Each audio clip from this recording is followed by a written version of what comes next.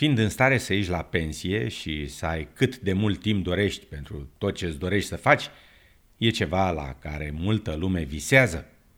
Poate e vorba de a călători sau poate de a juca nenumarate partide de golf, poate de a avea timp pentru familie și prieteni.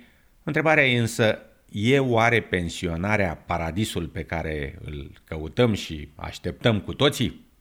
Ei bine, ideea de pensionare poate, bineînțeles, să ne aducă în minte tot felul de imagini cu plaje largi, nisip alb și ape azurii, diverse aventuri în cele mai exotice locuri și timp fără limită să facem tot ce vrem.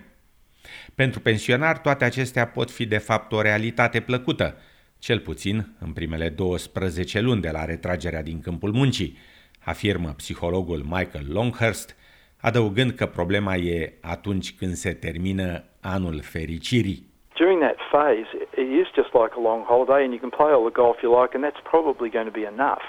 But there comes a time when, whilst it's still great to have your recreational activities like fishing, golf, whatever it happens to be, you need to have something a little bit more meaningful and otherwise you feel, well, I'm living this sort of idle life, it doesn't have much meaning, and it's at that time that people either start querying what they're doing with their life or they do something about it. Afirma domnul Longhurst.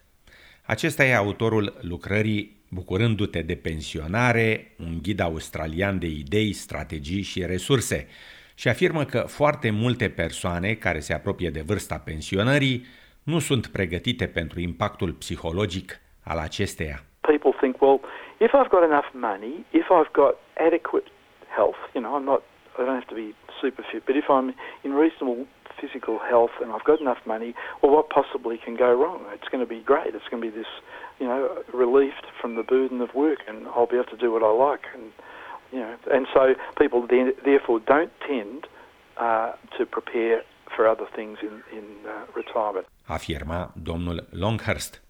Acesta adaugă că atenția multora e fixată numai pe câți bani vor avea la pensie, ceea ce e un lucru îngrijorător, deoarece seniorii australieni au de luat adeseori decizii complexe privind pensiile private, superannuation sau tot felul de asigurări, pe lângă alegerea momentului pensionării.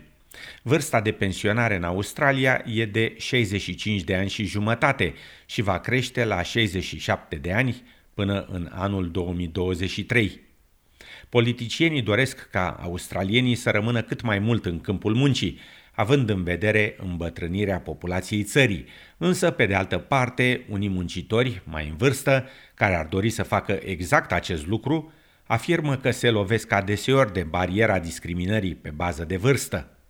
Rafal Ciomic, de la Centrul de Excelență în Populație, Îmbătrânire și Cercetare, din cadrul Universității din New South Wales, afirmă că mai mult de 1 din 4 muncitori cu vârste peste 50 de ani raportează astfel de cazuri. That has big effects on how older people interact with the labour market. So, for example, while unemployment rate is quite low for older people, they've got the longer durations of unemployment, so they tend to be looking for work for much longer. Those that then decide to leave the labour force and retire is the reason for the low unemployment rate overall.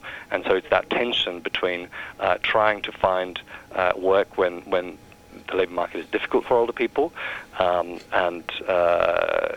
and retiring, which for some is the option. Afirma domnul Ciomic.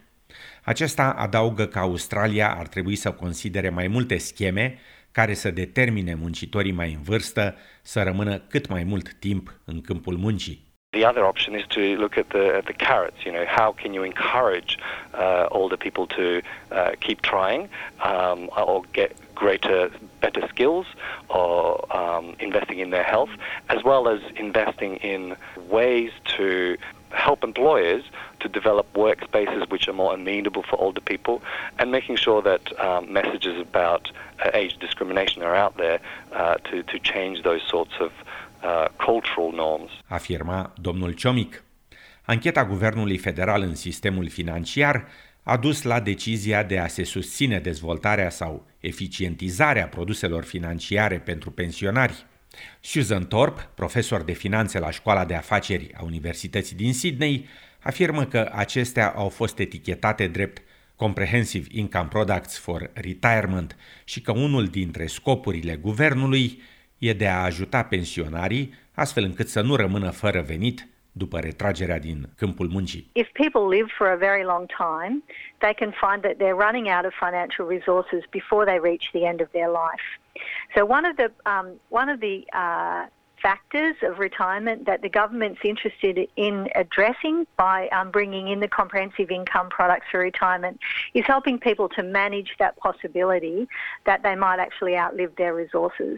Afirma Susan Thorpe, adăugând că o opțiune care ar putea fi considerată ar fi o anuitate pe viață, care funcționează ca și o poliță de asigurare pe viață, numai că în revers. So with a life insurance policy, we pay regular premiums, and if we pass away, our beneficiaries receive a lump sum, or at least they should. With a life annuity, you basically reverse that process. So people pay a lump sum of wealth, and in return, the insurance firm provides them with a regular income, like a regular reverse premium, if you like, on the policy. The advantage of a life annuity is that it lasts for however long your life is. That might be not very long if you're unfortunate enough to die early, but if you live very long, the life annuity can keep going until you pass away. Afirma profesor Thorpe. Psihologul Michael Longhurst adaugă că unii pensionari suferă de pierderea sentimentului de identitate și apartenență la un loc de muncă și că acest lucru poate fi combătut prin activități nu neapărat recreaționale, care pot acționa de fapt ca un substitut, ci prin activități cu un scop clar și precis. If somebody has been very good at managing people, at organising things in business, getting things up off the ground, then instead of just joining the golf club and playing golf as a recreational activity, that sort of person is often invaluable if they then get onto the committee. So all of a sudden, here comes the status back. I'm the chairman or the whatever of the golf club. I'm on the committee. I've got my own car park there with my name on it, whatever.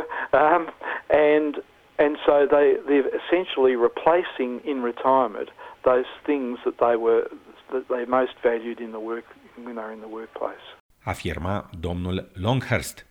Acesta adaugă că odată ce finanțele sunt sub control și există activități care dau scop în viață, restul sfaturilor sale se referă la îngrijirea sănătății, cu vizite regulate la doctor și exercițiu fizic zilnic și mai ales cu asigurarea că ridicarea paharului nu devine o obișnuință zilnică. People, when they're going around Australia, say in a caravan, they'll have these happy hours where they'll all get together at 4 o'clock and have a few drinks. But if you start doing that at home, you just got to watch it a bit that it doesn't start getting earlier and earlier. And we found a few people who had become quite dependent on grog just because they were starting to drink far too early. Afirma în încheiere psihologul Michael Longhurst. Ce părere aveți dumneavoastră de toate acestea? Spuneți-vă opinia accesând pagina noastră de Facebook la facebook.com/SBS Romanian.